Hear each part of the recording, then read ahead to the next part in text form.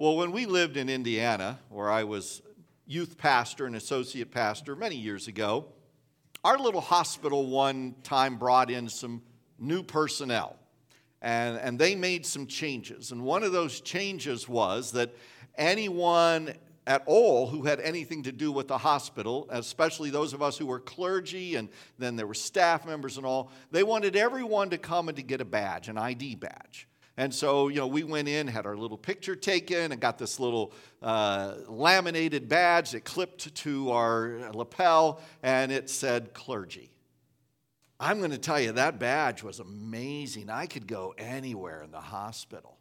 Somebody's in ICU. There's already 2 people in the ICU room. I walk up to the ICU desk, flash my badge.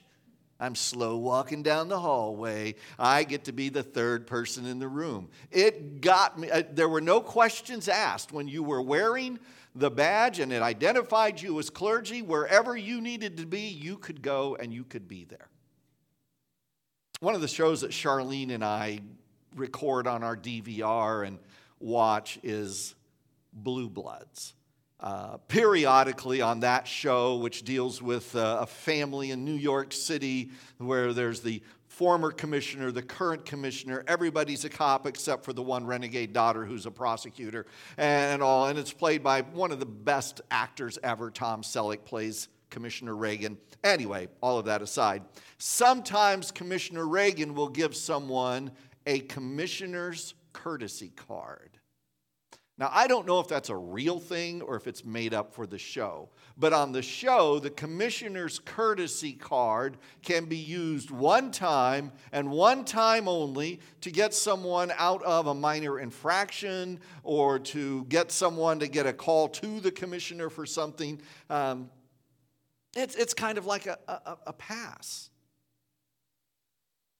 As I was thinking about those kind of free passes, whether it was my clergy badge, whether it's that courtesy card, it struck me that sometimes we fool ourselves into thinking that in our spiritual lives we might be able to get a free pass.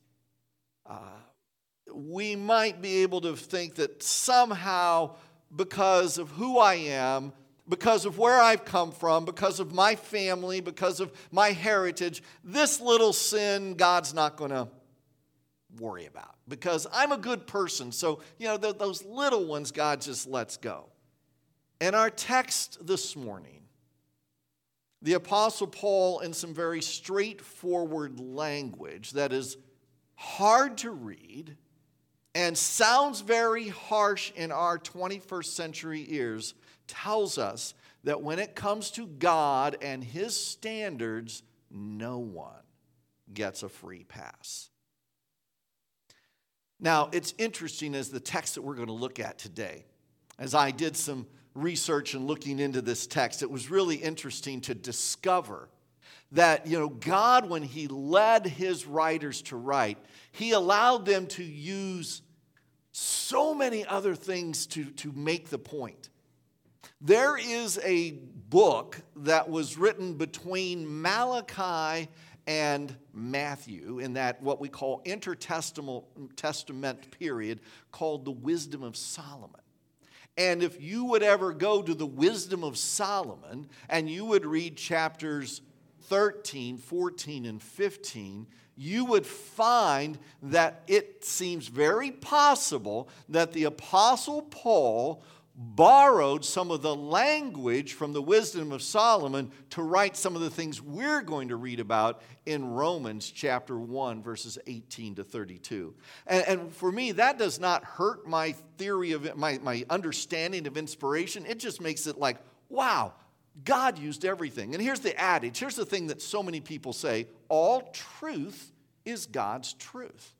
And so that's what we're going to see here. And here's a reason for that. Remember, 2 weeks ago, we looked at Romans 16. And in Romans 16, we looked at all the different people that were in the Roman church that got mentioned by name. There were probably, in the house churches in Rome, there were probably around 200 people altogether. But those were all divided up into small groups. And we saw that there were some Jews there, some Jewish believers, and some Gentile believers. And remember, in 49 AD, Claudius kicked all the Jewish people out of Rome. And so they were gone for about 5 years. They started coming back, and they came back to these little churches, and now all of a sudden they have a real Gentile flavor. Sometimes it would be tempting for a Jewish believer to think, because I am truly from the line of Abraham, and because I have followed the Torah to the best of my ability, the law, that I am a little better than my Gentile brothers and sisters, that I have a little more in with God. I'm a little better. And what Paul is going to be addressing here are some things that he's really going to set his Jewish friends up for kind of a bait and switch. He's going to start out in the language we're going to have here today. And as they were sitting there listening to this read, they would be thinking Gentiles. These are the Gentiles, and this is how bad the Gentiles are, and this is how far they are from God. But, and we'll get to it next week, but I'll tip my hand, Paul gets done with all of that, and you can imagine in that small little group, in that house church as it's being read, the Gentiles are like looking for a place to hide under their toga, the Gentile believers, and the Jewish believers are going, yeah. And then what we have is chapter 2, Paul says, you therefore have no excuse, you who pass judgment on someone else. What Paul is doing is saying, nobody gets a free pass. Now, there's a word that's going to be used here. It's the word they. They did this. God did this to them. Who's the they? I believe it's a both and. I believe it's all of humanity that Paul's talking about here in verses 18 to 32. But it's also, if you're a Jewish believer, you're hearing Gentiles. Well, with that being said, while our text is Romans 1, 18 to 32, we have to back up just a little bit. So we're going to begin this morning in Romans 1:16. Romans 1:16 and 17 are transitional verses. So Paul writes, "For I am not ashamed of the gospel, because it is the power of God that brings salvation to everyone who believes, first to the Jew, then to the Gentile. For in the gospel the righteousness of God is revealed, a righteousness that is by faith from first to last, just as it is written, the righteous will live by faith." If I were to summarize that verse, it would be simply this: God's standard is clear and simple. I think sometimes we get caught up and say, oh, it's so hard to follow God. And, some of us say, oh, I grew up with so many rules. And I get that. I grew up with a lot of rules. The rules that I grew up in the church that I went to were long and hard to follow. God isn't that way. God's rule is simple. The righteous will live by faith. God's righteousness, he says, is revealed in the gospel, in that basic message of the gospel that Jesus Christ came to the world, died on the cross for our sins, rose again. We talked last week that gospel is tied up in the idea of loving God with all your heart, soul, and strength, loving your neighbor as yourself. And so Paul says the righteousness of God is revealed in the gospel. A righteous God requires those who approach him be righteous as well. And you and I cannot become that on our own. We're going to see later on in this book, later on in chapter 3, Paul would quote the Psalms, there is no one righteous, not even one. Only God has the authority and the ability to declare that we are righteous. And to do that, to declare righteousness, a penalty for sin had to be paid. And we've already mentioned that penalty was through Christ. God paid the penalty. And so when we come to faith in Christ, we are declared righteous. We are made righteous in God's sight. And one of the characteristics of righteousness is living by faith, trusting God. In fact, that's one of the things that separates righteousness from unrighteousness. Now, In the very next sentence, and I'm going to read a few verses in a minute, but in the very next sentence then, beginning in verse 18, after God said, we have this idea, this simple and clear following God, Paul writes, the wrath of God is being revealed from heaven against all godlessness and wickedness of people who suppress the truth by their wickedness. We need to define a couple of things. The first one is wrath of God. What is this term, wrath of God? And the second one is wickedness. Here's an interesting fact.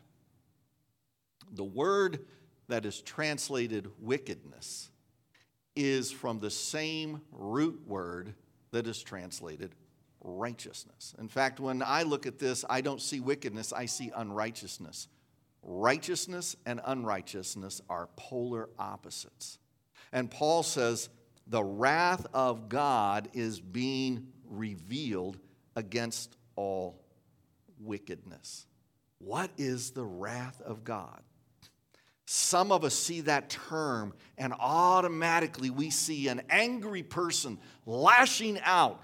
And for many of us, that's just an inappropriate response. And that's where people say, God is an angry God. See, we only want to see a God of love and kindness and all. And yet, we miss the full picture of God if we don't see that sometimes God has to reveal his wrath.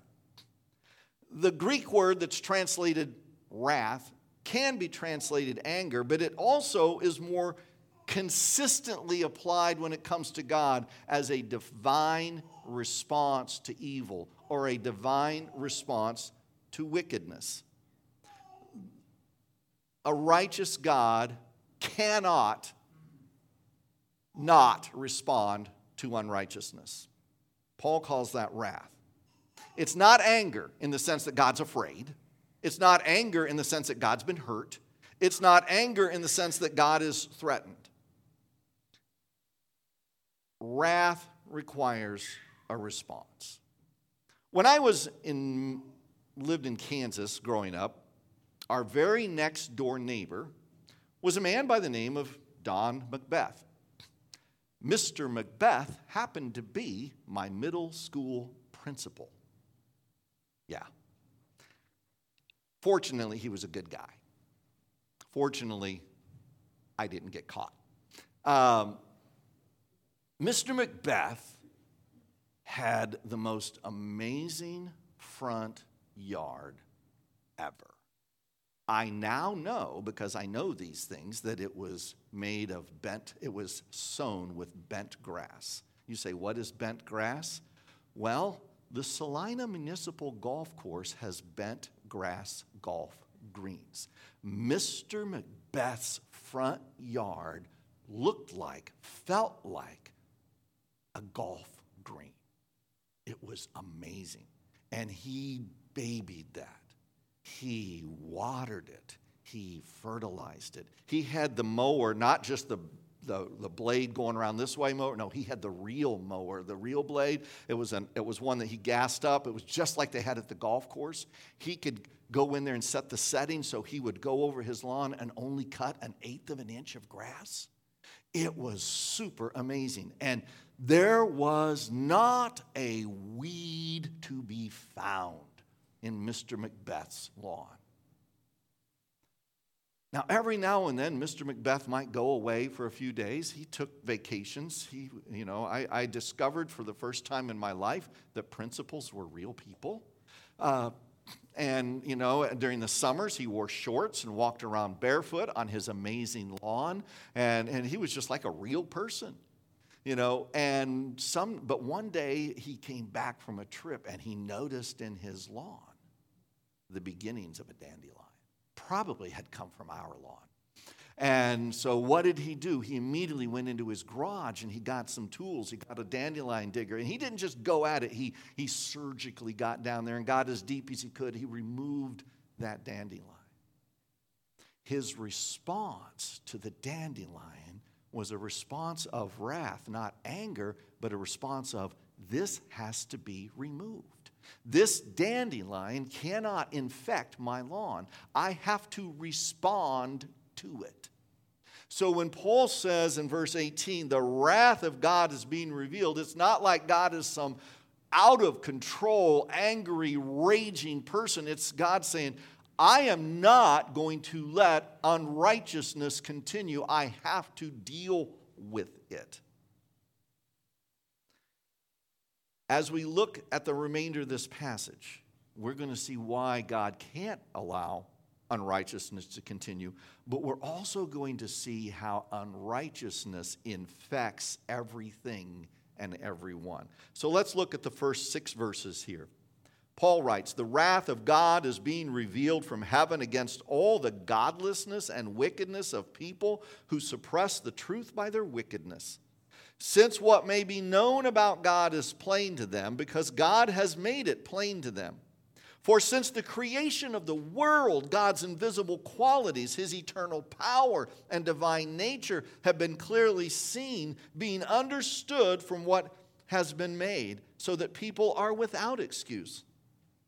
For although they knew God, they neither glorified him as God nor gave thanks to him, but their thinking became futile, and their foolish hearts were darkened. Although they claimed to be wise, they became fools and exchanged the glory of the immortal God for images made to look like a mortal human being and birds and animals and reptiles. Unrighteousness diminishes God. We've already said who the they is in this passage. If you're a Jewish believer, you're just looking at those Gentiles. If you're someone like you and me, you kind of look out at all humanity. Paul makes it abundantly clear. God has revealed himself to all of humanity through the grandeur of creation. And in a sense, creation should be enough to make us be in awe of the power of God. I was listening to something this week, and someone said, they think one of the things that separates us humans from the animal kingdom is the sense of awe. We go to the Grand Canyon, I'll talk about that in a minute, and we just stand there in awe. Or we get out somewhere where there's no light pollution, and we look up and we just stand and we stare at the stars. There's this awe. Sometimes even the beautiful snow, that you see falling, there's a peacefulness about it. There's this awe. And Paul says the grandeur of creation should be enough to cause people to say, there's something far greater than me out there, and should cause them to start to think about God. Many years ago, we were at Midway Airport. We were embarking on what would be our last ever family vacation. A few weeks after we returned, we took our oldest to college. Shortly after she graduates from college, she gets married. So this was going to be the last time the 5 of us went on a vacation together. And so we're there at Midway Airport. It was a big trip. It was one of those trips of a lifetime. We're waiting to board the plane to take us to Phoenix, Arizona. And there's a gal there, and she and I and a couple of the kids start a conversation together. Why are you going to Phoenix in August? Well, it's the only time we got. But and we said, well, we're flying out. We're going to see my wife's dad who lives in Phoenix. And, we're going to spend some time in Los Angeles and at Legoland and at Disney World and the San Diego Zoo. And then we're going to go up and spend a few days at the Grand Canyon. Oh, that'll be a disappointment. I said, really? Oh, yeah. You're going to be so disappointed by the Grand Canyon. What do you mean? Oh, you're going to walk up there and go, yep, that's a big hole in the ground, and then you're going to turn and you're going to leave. Okay. Kids are looking at me like, Dad, what have you gotten us into? So we get to the Grand Canyon some days later. And we walk up to the south rim of the Grand Canyon. And this was before they had, I think I've told you this before. My daughter, my second daughter, had always wanted, since she ever saw it in her social studies book, to sit on the edge of the Grand Canyon with her legs hanging over, because she saw some explorers and so she and I sat on the edge of the Grand Canyon with our feet hanging over. It was awesome. It was amazing. I found myself just staring out across this vast canyon. At one point, we looked far to the east, and way out in a distance, we saw a thunderstorm literally happening miles away, crossing the canyon. We could see the lightning going down. It was awesome. The grandeur of the Grand Canyon was amazing. We spent the night, not in a tent, because I don't do that. We spent the night in a cabin that had air conditioning and running water. And we got up early the next morning, and we went out and we watched the sun rise over the Grand Canyon. You know what was so amazing? There were probably 150 people or more in this lookout area we were. And I'm listening. And I hear, they're speaking German. Oh, there's an Eastern European language over there. Oh, they're speaking Spanish. All of these nations, there were some folks from Japan, there were some folks from China, and we're all watching and waiting for the recreation of a new day. We're all standing in awe of God's creation. Paul says, God's attributes have been known since the beginning. And when people choose not to see who God was, they begin to diminish God. Paul says, and this is our first one, we'll have 3 of them, because they would not glorify God, they didn't give thanks to God, their thinking became futile. They began to turn away from anything of God, and their thinking became futile. It became worthless, as it were. Their foolish hearts were darkened. And although they claimed to be wise, they became fools. And look at this. They exchanged the glory of the immortal God for images. When they looked away from the Creator, they began to worship the creation. They exchanged the glory of God for images. And before you and I start pointing fingers at those rank pagans out there, don't forget chapter 2 and verse 1 that says, any of us who think we're better than those sinners out there shouldn't judge.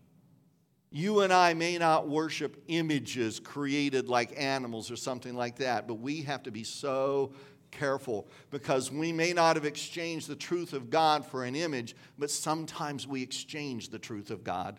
We exchange the truth of God for an activity, or we exchange the truth of God for a person that we put all of our heart and soul into and hold up on a pedestal, or because the reality is anyone, anything, any activity that gets between me and God is an idol.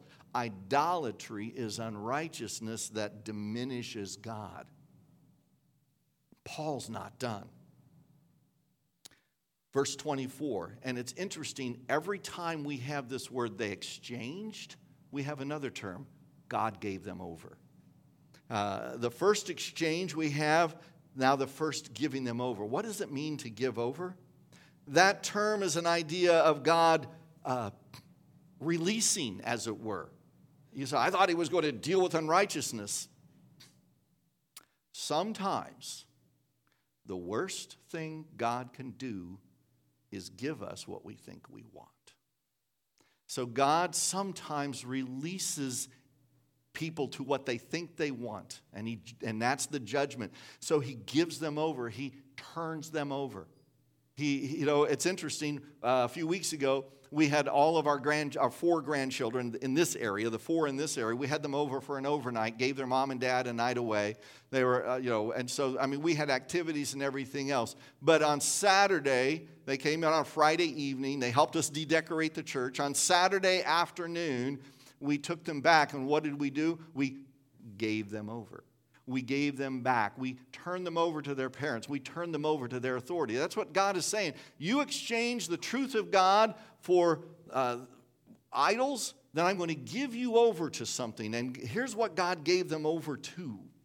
Therefore, God gave them over in the sinful desires of their hearts to sexual impurity, for the degrading of their bodies with one another. They exchanged the truth of God for a lie, our second exchange, and worshiped and served created things rather than the Creator who is forever praised. Amen. Because of this, God gave them over, our second giving over, God gave them over to shameful lust. Even their women exchanged natural sexual relations for unnatural ones. In the same way, the men also abandoned natural relations with women and were inflamed with lust for one another. Men committed shameful acts with other men and received in themselves the due penalty for their error. Unrighteousness distorts desire. What we see in this section is that God granted humanity the freedom to make the choice between the glory of God and the path of self. When the path of self is chosen, it leads to a self-absorption that constantly leads to a self-destruction. God released them. He turned them over. He let them have their sinful desires. When Adam and Eve determined in the garden that they were being lied to by God, that He wasn't telling them the whole truth, and so they stepped outside of God's boundaries and sin entered into the world, God gave them over to the full weight of their choices. Those sinful desires led to, Paul says it here, sexual impurity. In the creation account and the created order, and it's a phrase I'll use, it talks about Genesis 1 and 2 when I say that. The created order is so important because it gives us God's ideal. This is what God wants. The created order in Genesis 1 and 2, God created male and female in His own image. And then God commanded male and female to multiply and replenish the earth, to populate the earth. And then the writer in Genesis, Moses, most likely goes to what we have is chapter 2, and he brings it down. He sharpens the focus. And at the end of Genesis 2, we have Adam being alone, and God saying, this isn't good. You know, it's the only thing in the entire early creation account where God says it isn't good. It's not good for the man to be alone. I'm going to make a helper. That word helper, it's not an assistant. It's not someone who's lesser. It's not an apprentice. It's an ally. That's the actual way to translate that word because it's a word used of God Himself. The Lord is my help and my salvation. And so He makes an ally. He makes one like Adam but different. He makes Eve, and together in harmony, Adam and Eve are able to fulfill all that God wanted fulfilled as He set it out in Genesis 1. And we end that chapter in chapter 2 reminding that they were naked and unashamed and they were one flesh. There was harmony. There was unity. But once the choice was made to step away from God's boundaries, the entire created order was upset. And you read through the first 6 chapters of Genesis and you find immorality and you find violence and you find so much so that God eventually in Genesis 6 decides to wash, rinse, and repeat. We call that the flood. And yet, no sooner do Noah and his family get off of the ark and begin to start the process again that sin rears its ugly head. Paul says they exchanged the truth of God for a lie. Don't eat from this tree. Did God really say? Think how many times. Does the Bible really say? Does God really say? Maintain purity in relationships. Are you really free? Are you really free from such an archaic standard? Are you really free from such an archaic standard as purity? I mean, come on, there's freedom. Let's express ourselves. I don't need God. I just need to find my true self. You know, side story real quick. I don't agree with everything Dr. Tony Campolo says, but he told a great story once. He said he was teaching, he taught at probably emeritus now at Eastern University in Pennsylvania. And he said a student came in one day and said, "Prof, I'm dropping out for a semester." "Really? What are you going to do?" "Oh, I'm going to go travel. I got to find myself." Campolo said, "Well, what if you discover you're an onion?" "What do you mean?" Well, he said, if you take an onion and you start peeling back all the layers, when you're done peeling back all the layers, you got nothing. And his point was, discovering yourself is not out there. Discovering yourself is really in relationship with God. It's in relationship with God through Christ that I find that I have purpose and meaning and significance. When the truth of God is exchanged for a lie, it seems that he simply backs up just a little bit more and gives humanity over to all that they think they want. And here we have our second giving them over statement.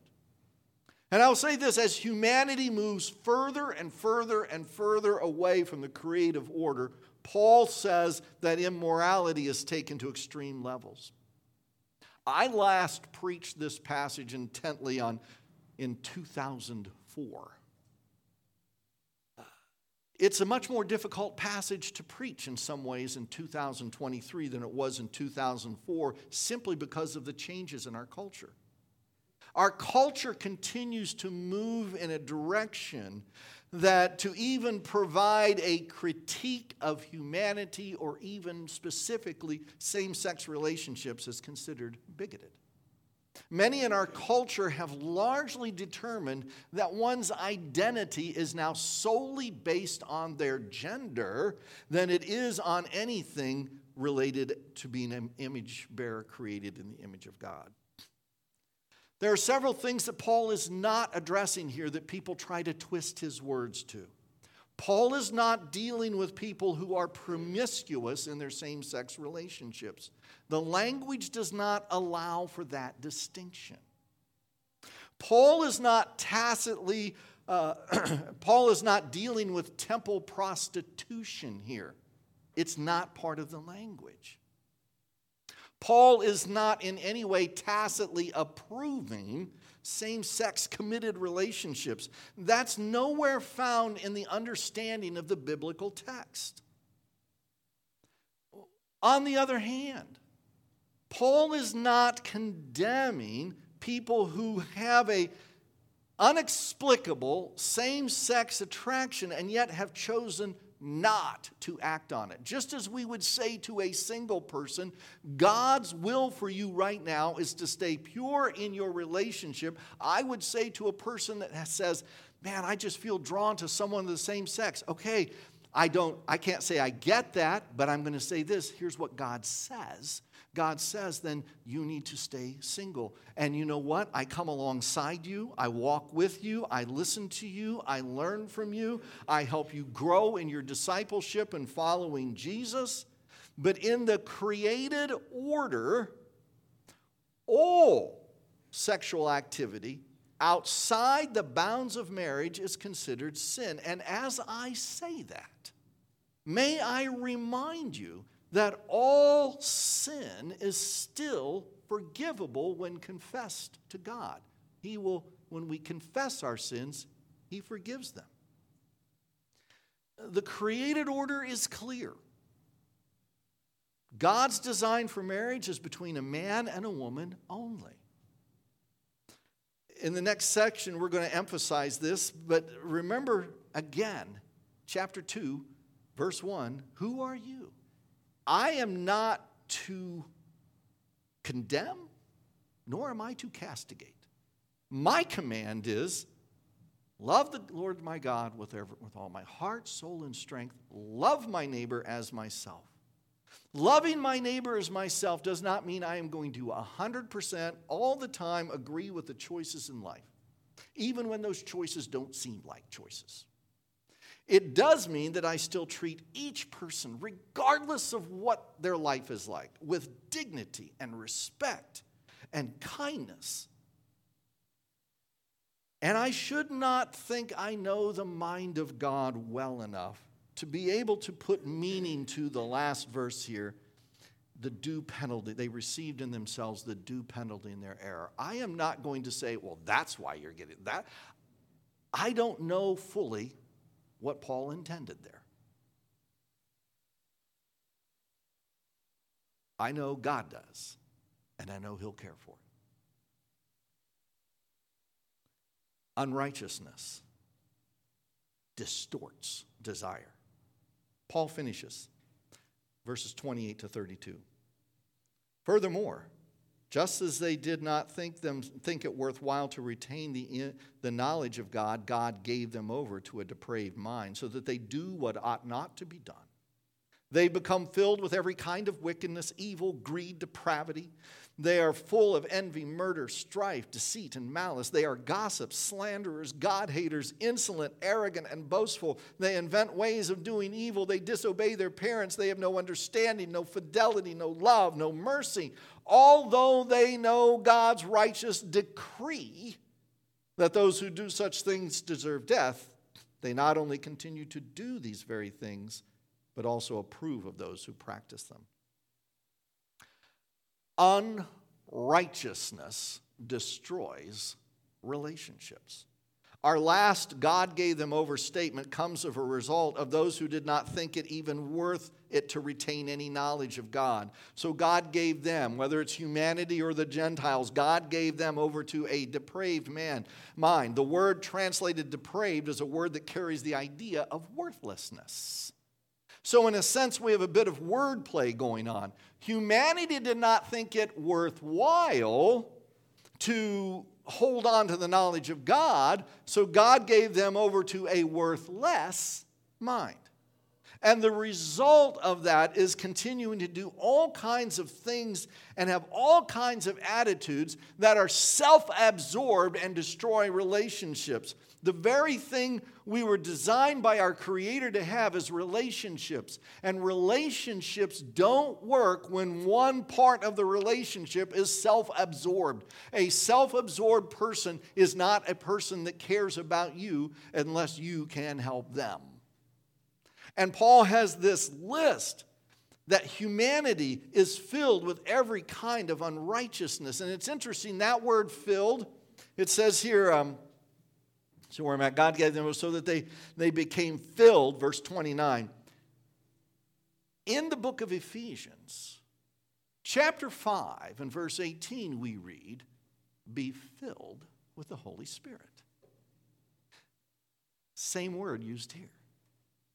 So we have this contrast, and it's interesting in the Bible. There is not this lot of wiggle room. You're either filled with the Holy Spirit or you're not. You're either filled with the Holy Spirit or Paul says you can be filled with every kind of unrighteousness. And remember again, we're talking about a compendium of things that we'll talk about here, of characteristics. One of them is bad enough. And what he's saying is this is humanity apart from God. And so he starts, he says, envy. Filled with every kind of wickedness, evil. Let's see, where was I? So they were filled with every kind of unrighteousness. And he goes through, they are full of envy, anger at another because of their advantage, murder, taking the physical life of another, or assassinating their character. Strife, fighting, arguing, bickering, quarreling. Deceit, misrepresentation of the truth, lying. You know, it happens so much in our culture, and it happens so easily. Oh, it wasn't a lie. I was just playing a prank. It wasn't a lie. Malice, to spite another and desire to see them hurt. Gossip, talking about others in a negative or judgmental way when you are neither part of the problem or part of the solution. Slander, damaging someone else's reputation. Hating God, the opposite of hating God is the same as loving self. It's either God or me. If I move him from the shelf, I got to put me up there. insolent, open, disrespectful speech or behavior. We talk a lot about the loss of civility in our culture. Arrogant, boastful, inventing evil, devising schemes to hurt someone else or take advantage of them. Disobedient to parents. Yeah, kids, you don't get a break there either, right? You know why that's there, I believe? Because our parents are the first authority in our lives. As parents, we have a high responsibility to train and to teach our children. As a child, my responsibility, I had one job as a child. According to the Bible, you have one job as a child. Obey your parents. Now, I get it. I know of situations where parents weren't good parents. I worked with teenagers for 12 years, felt like 20, for 12 years. And we talked about what it means to obey your parents. Or what if your parents ask you something, and I said, I know your parents. I knew all of their parents. I said, none of your parents are going to ask you to go out and rob a bank tomorrow. So you think carefully about what disobedience means. He says senseless. That's an insensitive nature, refusing to even understand another, refusing to sit down and hear their story. Faithless, not loyal, not trustworthy. Heartless, lack of compassion by choice. Heartlessness, just choosing to disregard anyone else. Ruthless, that's an unforgiving, seeking revenge. These are all destructive. They're just the complete opposite of who God is. The complete opposite of what God created relationship to be. The complete opposite of why we are created in God's image. And Paul says not only that, he says they're not only steeped in this sin, because they know God's righteous decree. They know that those who do such things are condemned.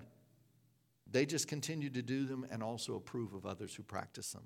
When we move far, far, far away from God, we move far, far, far deeper into self-absorption, and that leads to destruction. And it's interesting, though. It's interesting. All people, regardless of their current behavior or attitude, they're still created in the image of God. And there's a phrase that gets used a lot. It's a phrase that's used by people who know God and people who don't claim to know God. And in the circumstances right, they'll turn to someone, even an adversary, and they'll say, just do the right thing. Can I depend on you to do the right thing? And the underlying assumption is that there is a right thing and that the right thing is known. And in fact, kind of paraphrasing here, in his book Mere Christianity, C.S. Lewis posits that all human beings have a sense of what is fair. We all do. You get a bunch of people in a line, somebody cuts in line. Hey, that's not fair. You cut in line. There's a standard. We all have this sense of what's fair. We all know what it's like to be treated unfairly. Because we're all created in the image of God. And when we choose to deny that image, to turn from that image, Paul gives us a word picture of how bad it can get. This has been a lot to absorb today. It pulls every one of us up short. And if we ended Romans here and we just stopped our sermon series here, therapists throughout the area would be having a heyday because all of us would be down and depressed. It's like, well, I'm just a slug. This is not a pretty picture. So here's how I want to close out this sermon today. I'm going to give us all a minute just to be silent in a second.